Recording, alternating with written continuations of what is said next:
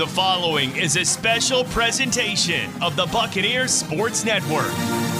This is the Jay and Keith Show. Two broadcasters, two microphones, and one meticulously scripted podcast. You what? Just kidding.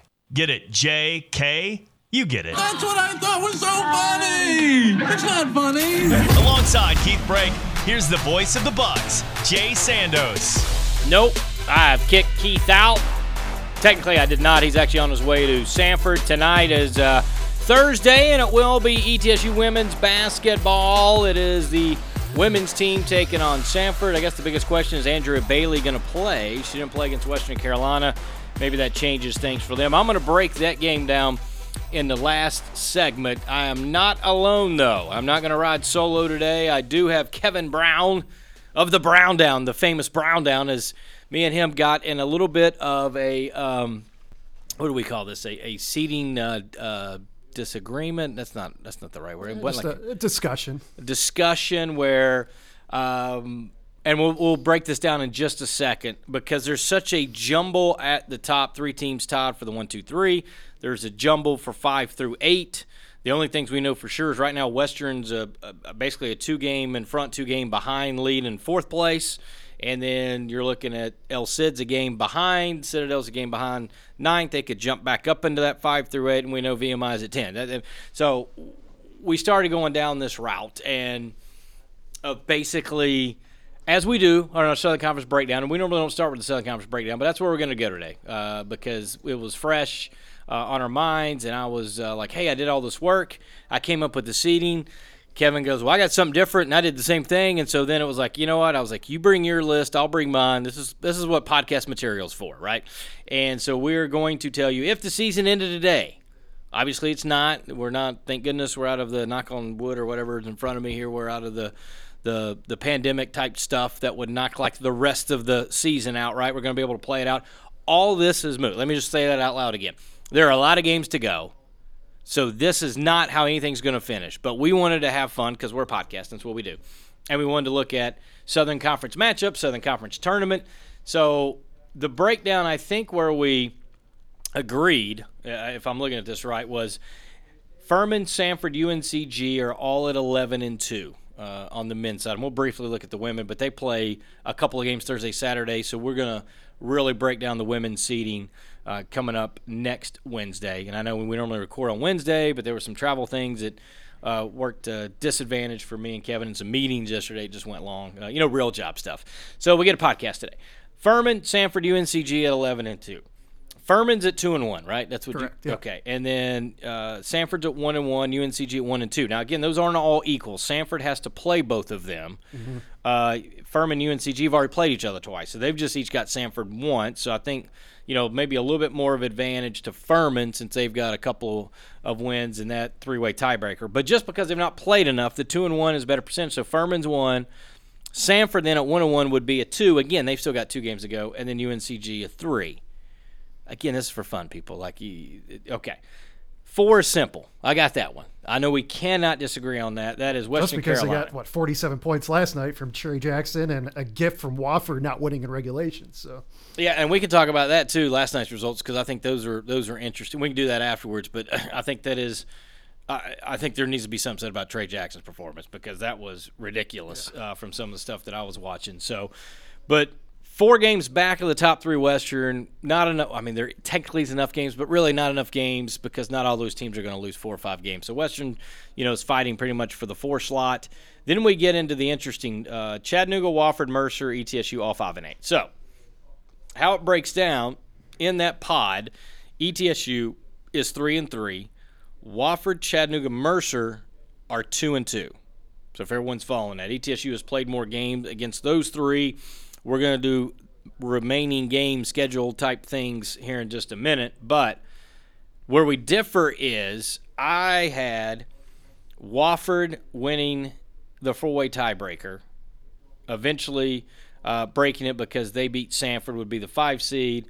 Then you go back to a 3-way tie. Then ETSU has the worst record there. They dropped to 8. Then we go still in that 3-way tie because that was easily broken. You got Chat Mercer 6-7. You had something different. Yeah, I took it as since we had 3 wins, And if the season ended today, everyone else had 2, we would jump to the 5 seed, and then you break off those other 3 and go through those tiebreakers and peel that back. And you mentioned Wofford beating Samford. That would benefit Wofford in that 3-game tiebreaker. But I put us at 5 and then did the math after that for the 6, 7, 8.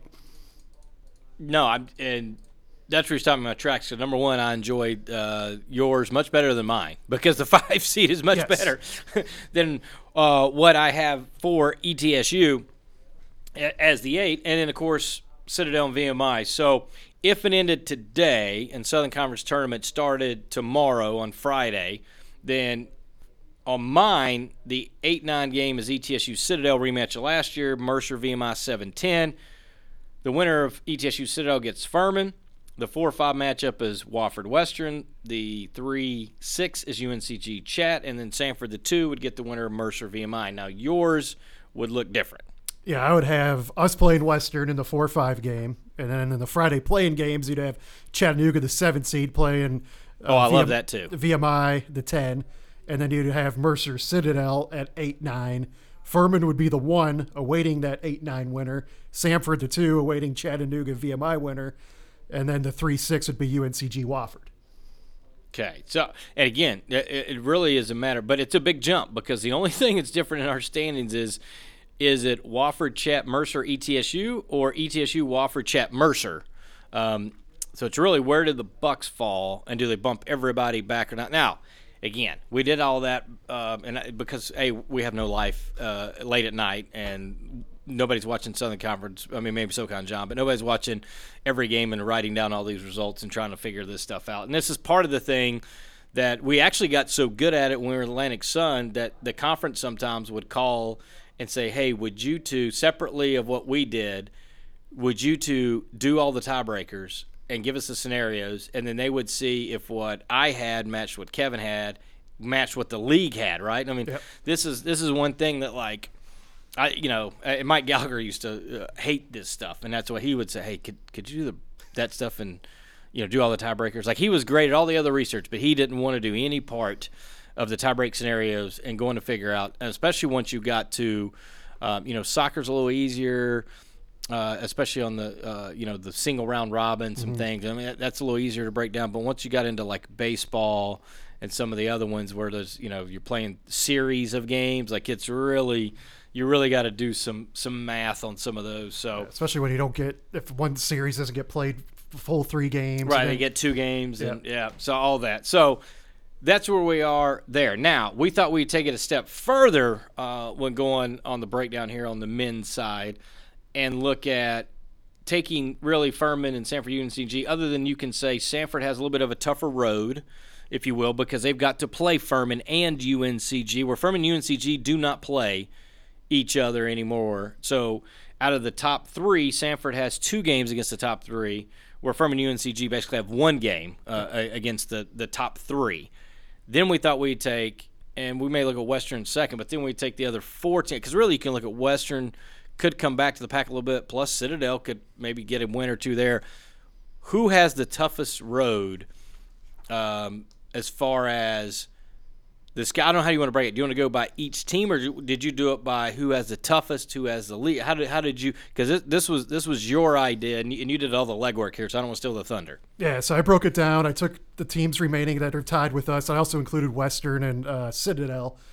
Took their win-loss percentage in SoCon play left. Citadel's got the toughest remaining road with remaining opponents' win percentage at .569.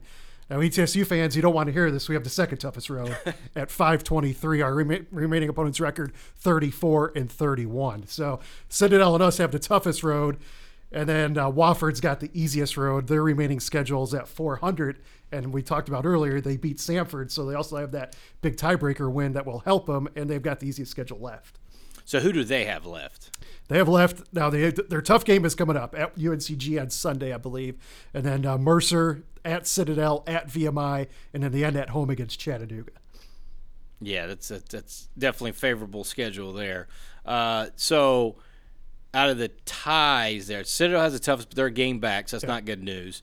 Out of the tie, then ETSU, out of the 4-way tie, ETSU then takes the mantle of toughest, and again, they get 3 home games, 2 road games. One of them, obviously, Western Carolina, Furman. So you're all right out of that. And you said Wofford's the easiest. Where does, I guess, Mercer Chat fall in the strength of schedule? So then Chat would be the second highest remaining opponent. Their opponents are 33-32, 508 win percentage. They've got Mercer this weekend. Then they go to VMI. They got UNCG at home, Samford, and then at Wofford. So they still got UNCG and Samford left, so that's not favorable for them. Mercer, just a 492 opponents win percentage left at 32-33. They got at Chattanooga this weekend, at Wofford, a team that they lost to by a point at the buzzer back in January. Western Carolina at home, at Furman, and then they close at home against the Citadel. Just to show you what kind of sickos that we are and have no life, we did all of that knowing that Wofford is going to play 2 of the teams they're tied with in this gaggle of teams.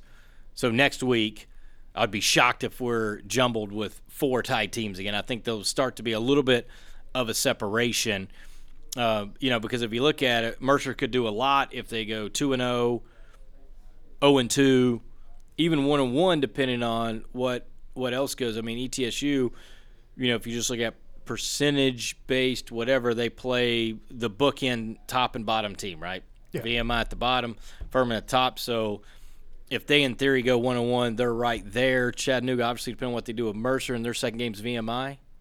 Yeah, VMI, yep. So you're looking at, if they go 2-0 right in there, and then Wofford's other game besides Mercer is UNCG. UNCG, yeah. So, see, that can still all be 1-1. I can see a scenario, where maybe Wofford beats Mercer, loses UNCG, but then Mercer beats Chat. As I said, they lost to Wofford, then Chat lost, but then beat VMI, and ETSU beats VMI. And then right there, all 4 teams are 1-1, and we're right back where we were. That's why I think these next 2 are critical. We have to beat VMI tomorrow, and we have to go on the road to beat Western. For tiebreaker scenarios, but then if you're Chattanooga, you're like, well, we still have UNCG and Samford left, which, yeah, they're tough teams, but if you beat one of them or both, that's going to help you with tiebreakers, where we only have Furman left, and we would have to knock them off in case you get in those funky tiebreakers to where you go to the top first-place team, second-place team, third-place team. You want to have one of those in your back pocket, which Western has by beating Furman and Wofford has by beating Samford. Okay, we're talking to Kevin Brown, who's diving down in the numbers that we like to do. And, of course, the late Coach Kim used to call them digits because of all these deep dives that he would get into. Here's, I guess, because of the standings, again, ETSU has played Wofford, Chat, Mercer each twice. They are 3-3. Mercer, if you're an ETSU fan, you need Mercer to finish outside the top because they hold the tiebreaker. You need ETSU to finish tied with Wofford because they do hold the tiebreaker. Did Mercer, because they played Wofford, and so Mercer would have lost to, if my math is right, they would have lost to Wofford and Chat, because they beat ETSU twice. Yeah. So they would have lost. So this is big for Mercer because if they lose to Wofford or Chat, then they lose that tiebreaker automatically. So, there'll be I think this group of 4 will really take shape next week just because of Mercer and having played those 2. Now, when does Wofford and Chat, they play further down the road, do they not? Last game of the season in Spartanburg. Okay. Yeah. So that one could possibly determine another tie. But I think we'll know a lot more about the shapes of the tiebreakers. And then even though teams may become untied and retied later, at least we know when they're tied back up again, we'll already kind of have the math. Western, let me ask this. So they're 2 games up. I think they said there were 2 games. They're 4 games back of the top 3. I misspoke, I think, at the top of the podcast. But they're 2 up on everybody else. Their remaining schedule, last 5, obviously ETSU's the next game. Who's their first game? They got Furman. Okay, Saturday, so Furman, yeah. ETSU. So, in theory, obviously a tough game against Furman. Beat them once already. Yeah, well, that's right. They already won once already. So Furman may be fired up for that, maybe not. But they've already beaten Furman. They've already beaten ETSU, which is the next 2 on their schedule. Who's the last 3? At Mercer, at Greensboro, at home against VMI. At Mercer, at Green. Okay, so they definitely got the VMI game at Mercer, and then at Greensboro. Yeah, those are 2. That'd be interesting. I could see a 4-1 type run for Western during that. I could also a 1-4 could be quite possible as well, and then they fall back down. It's hard to really put. That's the one team I've talked the most about with Keith. I don't know what to do with them because there's some games you watch them, and they're unbelievably a good, efficient scoring team and can put up a lot of points. And there's some games you watch and it looks like they've never touched a basketball before in their life. So I don't know what to do with it. I think it still comes down to made shots. And, I mean, obviously if Trey Jackson throws, 47 on the board again, which we're going to talk about in a second, then you get anybody throw 40 on the board, you probably got a good shot to win about any game you step on the floor and play. Yeah, and we saw that when Jordan King went off for 42 against Citadel back in January, and we had a comfortable win in Charleston. And then last night, though, Wofford, I thought, had that game won, and all of a sudden it goes to overtime, and things fall apart. And listening to the broadcast, the Wofford broadcasters just felt disgusted. So it makes you wonder, how does Wofford bounce back, especially having to go now to UNCG, a team we just saw on Tuesday night. Didn't think that they could light it up, and they lit it up against us. So Wofford's got a tough road ahead, and then they got Mercer, a team that Mercer's want to be licking their chops after losing a heartbreaker last month at home to the Terriers. So Wofford, they gotta regroup quickly, I think. All right, so at the top, and then we're going to go back and I'm going to ask you a specific ETSU question, and we'll transition to some results from last night. At the top, do you think Furman UNCG will end up number one? I'm not asking strength of schedule. I'm just asking, do you think – I think Furman – I'd have to look at we're really breaking down the other. I know Furman has got Western, then they're at the Citadel, then they host ETSU, right? Is that right? Yes, and they host ETSU. Then after that, they've got Mercer at home, and then the big one is at Samford. So maybe that could be a de facto championship game. And the thing with Samford is their two big games remaining, UNCG and Furman, are both in Birmingham. So they got that going for them. And here's the other thing, too, is if, let's say, Furman was a game behind Samford, that's a huge game, too, because if they were able to win again, Furman, they would sweep Samford, and then they have the season series. Yep. Or, I'd be curious if they were tied going into it. If they're tied going into it, then basically that would be a de facto championship game. And then for UNCG, their schedule's a little bit more of a smorgasbord. Yeah, we mentioned Wofford on Sunday, at Samford, that's the big one for them, at Chattanooga, Western Carolina, and then they end the season here in Johnson City against our Buccaneers. So, and honestly, the way they played Tuesday night, I guess maybe because it's fresh in our minds, top defensive team, and then that 24-3 run where they hit 11 straight shots. Offensively, if they continue that, which I know they haven't been able to do all season, I'd say they'd be the team to beat. But I guess based on scheduling, you would have to go Furman. Would be right now, I would say, would be the number one seed. As much as it pains me to say, they would be the number one seed. But I would go out on a limb. I'm going to say UNCG would probably finish the number one seed at the end of the year. I like it. Yeah, a little bit of a bold. Maybe I should hit the bold prediction bumper there. I don't know if that's bold either. All three of them there. They play the best defense. I talked about this. SoCon John's working on it for me. We've gone back and forth.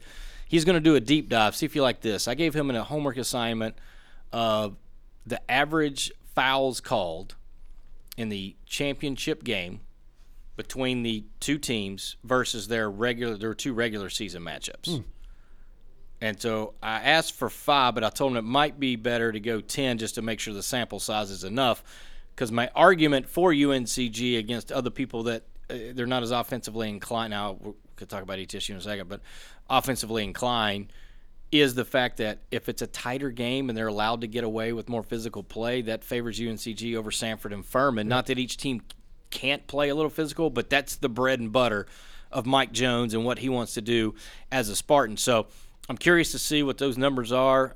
SoCon John is going to have that for me in a week or so. He's got other jobs, so he's kind of working on it like we do other numbered things. So we're going to be able to try to figure that out because I'm interested to see. And let's say it's a 5 to 6 foul difference. Let's say in the first, and I'm just making up numbers, let's just say they averaged, 30 and a half fouls in the first 2 games. And then all of a sudden you get to the championship game and it's tighter and there's 22 fouls, 23 fouls.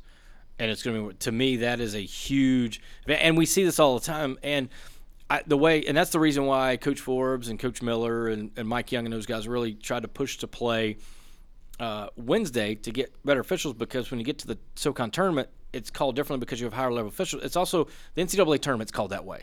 So at least get you prepared for tournament-type basketball, and seeing that stuff on Wednesday certainly pans out, I think, in being a huge advantage for the teams as they prepare to go. And that's why I think if UNCG can get to the title game, and what big advantage is it if you're the 1 seed? Because, and again, I know Western's, a wild card, he can shoot and all that, but clearly there's 3 top teams. Yeah. So if you can avoid one of those in the semifinals and not have maybe as tough a matchup as you would in the other semifinal getting the championship game, that's a huge advantage. Yeah, no, I agree. And I like that research project. I can't wait to see those numbers. And also, too, you're going to get a veteran officiating crew that's not going to put up with some antics that we have seen this season. And hopefully they have a quick whistle, because I feel like that's kind of hurt us a little bit in some of these conference games where teams keep getting away with some of this stuff that they're going to call, I think, in a conference championship game or in an NCAA tournament game. You're not going to be able to flop and show a ref up. You're not going to be able to slam a ball on the ground and yell in some guy's face and show up an opponent like that. The refs are going to stand in there and get things under control early on in a conference tournament game, because they don't want all hell breaking loose and all of a sudden having to maybe have ejections or a fight break out towards the end of the game. So they're going to get things under control come time in Asheville, and I think that's going to hurt a couple teams atop that league standings. I'm not going to mention any names. Those teams know who they are, and I'll be curious to see what happens once play gets tight in Asheville. And I think, again, a top defensive team like UNCG will benefit from that. Speaking of all hell breaking loose, it was called UNCG three-point shooting last game. And just to touch on a couple things around league results here in our Southern Conference wrap-up, 9 first-half threes, 73% shooting. But when you look at the numbers overall for ETSU, there's a couple glaring things. One, 4 for 10 free throws in the first half when they had a chance to kind of, make a little bit of room. Giving up 9 threes for a team that's, averaging 6, give or take? Yeah. It's about 6 a game. 15 threes. It was an unbelievable offensive onslaught that I don't know that UNCG will be able to put up again. And ETSU got a couple 20-point scorers with Haynes and King. Haynes 7 of 13, 9 of 14 from the line, a career high 14 free throw attempts. Jordan King 8 of 16, 50%, 4 of 9 from 3. Those aren't bad numbers. ETSU just 11 turnovers, but again, it's sort of how the turnovers happened. Points off turnovers, 17 off 11. That's if you get a point per turnover, that's pretty good. So if you're over that, obviously it's really good. 16 second chance points. It was UNCG looked the part of a number 1 seed for sure Tuesday night. Yeah, they were tough, dominant, making shots, 11 straight shots, winning the battle of the boards. We're a good offensive rebounding team. We're a good overall rebounding team. We gave up 11 offensive rebounds. We only had 5, which I believe might be a season low. Got out rebounded by 13, and I think the one discouraging part, though, is they did have a lot of open looks, and we just did not get a hand in the face. And we pride ourselves on playing good defense, and the other night we just did not do that. Gave up the 50 first-half points. And he mentioned King and Haynes going what they did. Seymour had a pretty good night with 11 points, 7 rebounds, but no one else wanted to step up and contribute. And if Haynes and King continue to do that, if we could just get one more guy to step up, I think we'll be in pretty good shape. Seymour's interesting because I keep talking about him. He's averaging now close to 10 points in league action and right around 8 boards, and which is way over his average. And so once they've kind of told him the yellow light on threes, you used to have the green light, now it's a yellow light on threes. The other thing is try to get to the rim and score. But I think his rebound, where he started to take pride into going to get rebounds, I think has shown that's helped elevate his game, and he's been much better once they put him on the bench. Said, hey, you're not getting back out there until you start rebounding. And once he started doing that, now you're seeing all the numbers come up. Yeah, and then you pointed out, too, his free throw shooting's increased. He was shooting 40% at the line, and whatever he's done to change that has gotten better. I think the one thing he can improve on, though, is finishing around the rim, because he gets a lot of offensive boards, about almost 3 a game, and sometimes misses those bunnies, where if he can finish that, he'll be putting up 15, 16 points a night on top of those 8, 9 rebounds. So finishing around the rim, and that's not just for him, all of the Buccaneers. Alan Struthers can get to the rim. He can't finish. Jordan King gets to the rim. Sometimes he struggles to finish. Jalen Haynes and so forth. And that's what we did well at Samford. We just couldn't knock down 3-point shots. We got to the rim and finished at Samford. The other night, we just couldn't finish anywhere. So down the stretch, I think getting the ball in the paint. We want to score at least 40 points in the paint, and we've done that a handful of times this season. And a lot of that will be credited to Jalen Haynes with the play he's been able to do, but also the guard play too. If they can drive and finish and get to the free throw line, Jordan King going to the free throw line at 80% shooter, more times than not, you'll get that 3-point play where you don't have to rely on the 3-point shot. Couple bloodbaths last night. Of course, we record Thursday. Really, a lot of meeting stuff. Couldn't quite get our normal Wednesday show out, so getting it out today. But Furman just rolled VMI, who continues to, if they get to 60 points, I think it's a miracle for them and a win for them. Problem is they gave up 94 points, 5 different Paladins, in double figures. Did a nice job of kind of spreading the wealth around. Alex Williams continues to play very good basketball. Off the bench, efficient, 7 of 9 from the floor, 4 of 6 from beyond the arc. So a big win there. And then Chattanooga, tight game first half with the Citadel, just a 3-point lead, but 15 must have been the magic number, at least in the SoCon this midweek, because 15 made threes for Chattanooga. Pretty healthy number, 5 of them by Jamal Johnson, who went for 24. But those 2 blowouts, a little bit expected.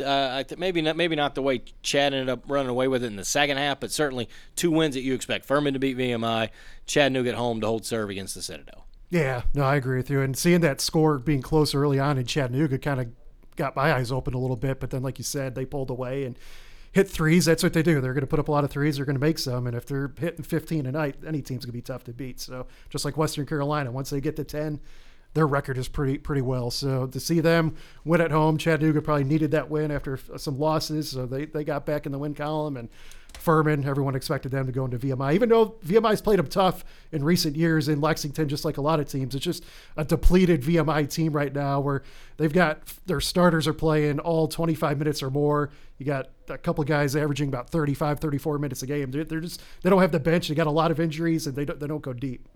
So we moved from there to 2 overtime games, and we're going to start with the one at the Mercer. Start with Samford and Mercer. And I didn't watch that one because I was watching the other one. You caught the tail end of that, and a very unhappy Greg Gary, apparently. Yeah, in overtime, Samford had the ball. They put a shot up, and when I was watching it too, I didn't know if the shot hit rim, but there was about 5-6 seconds left. Mercer got the rebound, had a chance to win it, and all of a sudden they got a shot off. It wasn't good. Greg Gary then fouls the officiating crew down the tunnel, out into the hallway, and let him have it, because I saw him tapping his head, which made me think, okay, well, I think they wanted a shot clock violation, but also I think they wanted a timeout too to set something up, and both weren't credited.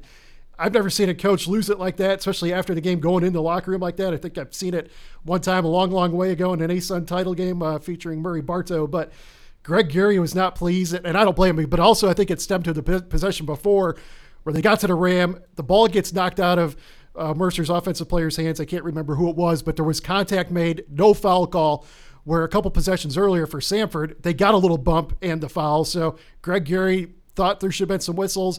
The broadcast team in Mercer thought it was a clean strip of the ball. I thought there was contact. I thought there should have been a foul call. So I was siding with Greg Gary, and I also thought, hey, they should have gotten at least a look to see if the ball hit rim for a shot clock violation, which they did not get, to give Mercer something to set up. So Greg Gary being upset for that, I don't blame him. That would have been a big win, would have gotten him out of the jumbled mess with the tie, and also gave him a win against the team atop the standings to help him in tiebreakers.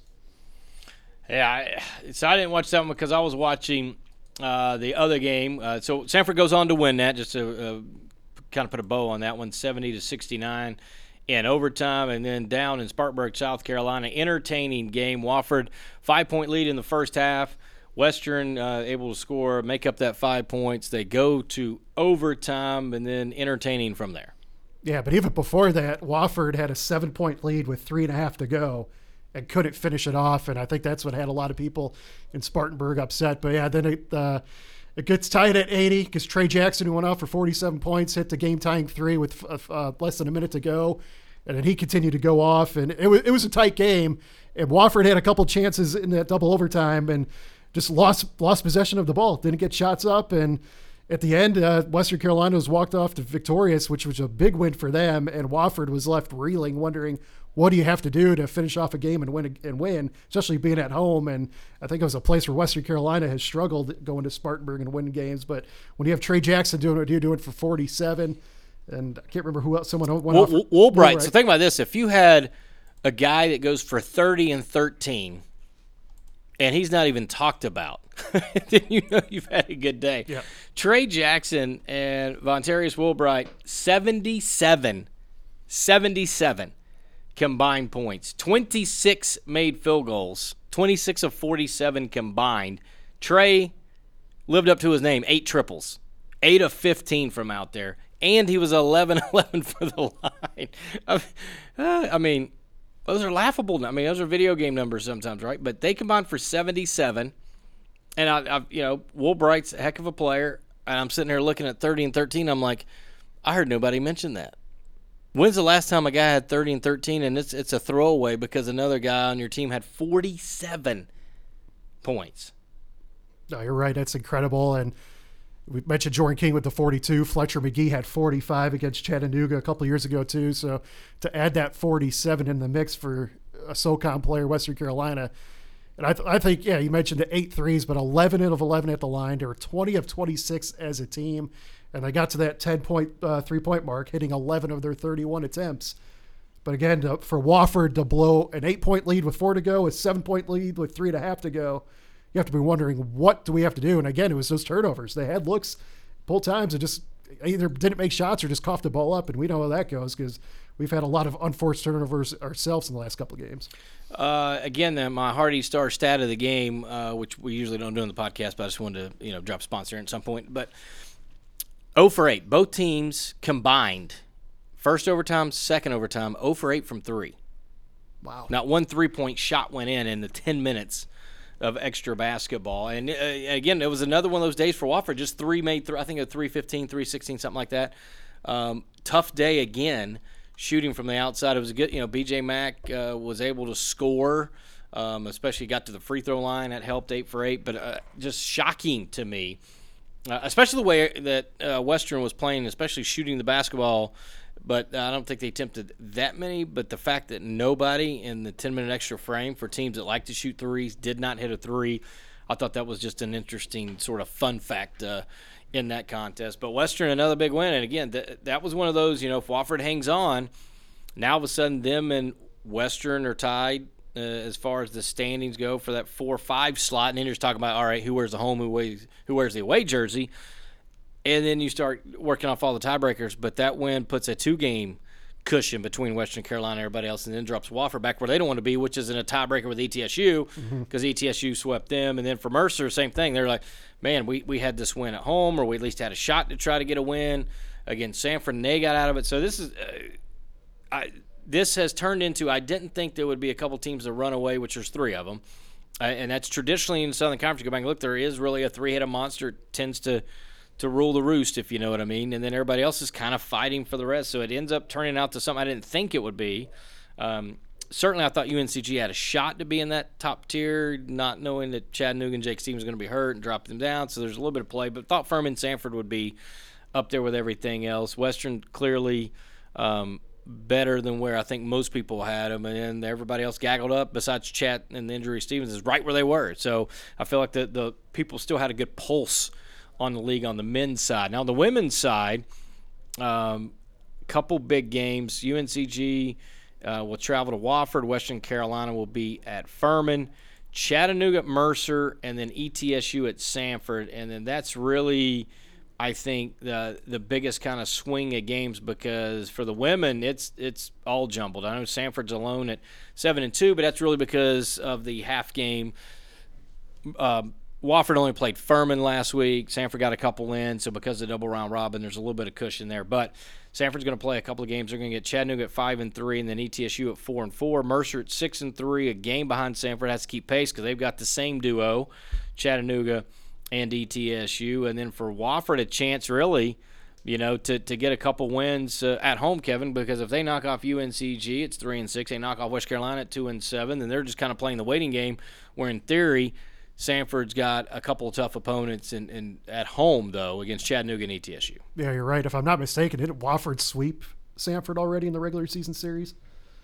So they would already hold that tiebreaker, if I'm not mistaken. I think it was like the first time ever they swept them. If I saw. Oh no, it was the first time they swept the road swing Mercer-Sanford. Okay, so maybe they haven't played. Yeah, Sanford's loss. They got 2 losses. Was Mercer-Wofford, but that was the first time they had road swing. Yeah, that road which is swing. Not an easy thing to do. Right, because that's by far the 2 best teams there. So.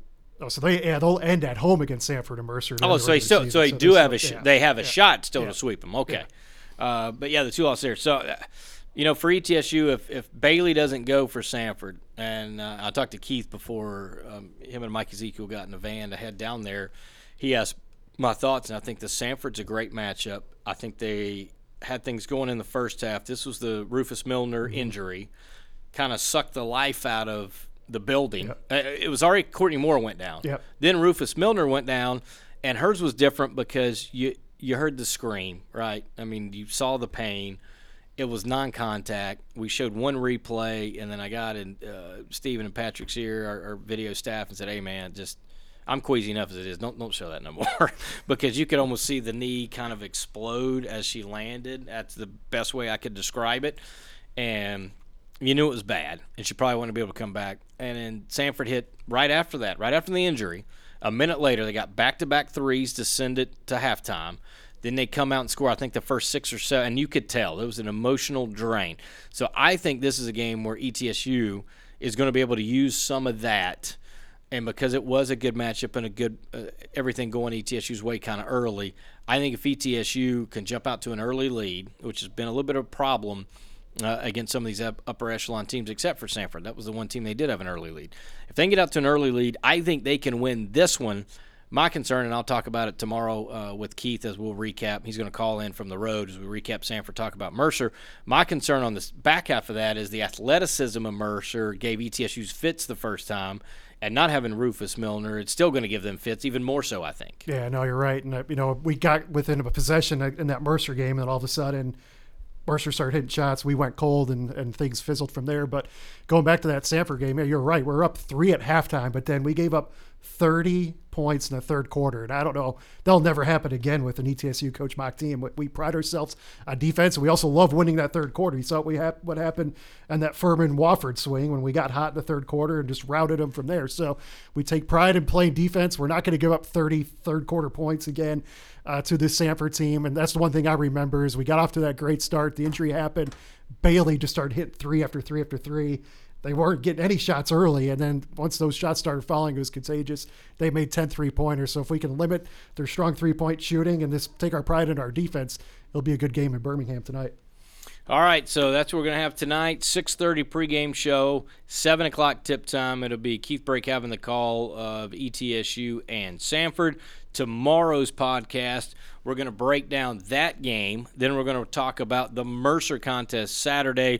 We'll also break down ETSU and VMI. We'll give a little bit of thoughts. I guess, on men's basketball, but we didn't go over really each game. We'll do that on tomorrow's podcast as well. So a little bit of a shorter podcast, but we want to go over the seedings of men's basketball and our thoughts on that, strength of schedules, all the breakdown of that, and have a little fun and get Kevin back on. We haven't had him on in a while. It's been fun. Good to have you, buddy. Big thing is, let's go beat VMI and get back in the win streak. Yes, it's be a good weekend to pick up 3 wins. 2 on the women's side, 1 on the men's side, because Coach Mock battling for position as well. They got a shot to finish in the top couple as well. But it starts with beating 2 teams in Sanford and Mercer, and we need a little bit of help from there since Sanford's only got 2 losses. But a lot of games to go, as Sanford still got to play Mercer a second time. And they got to go to Wofford, which you already mentioned there as well. All right, that'll do it for this edition of the Jay and Keith Show. We'll be back with you tomorrow again, breaking out women's basketball. Then we'll be previewing a lot of things. Don't forget, Friday night, Heroes Night, inside Freedom Hall, and it's Friday instead of Saturday. And then it's just 1 game Saturday on the road. You can tune in to the Buccaneer Sports Network. So Jay and Keith, another episode, Buccaneer Sports Network. Oh, you got to be kidding me.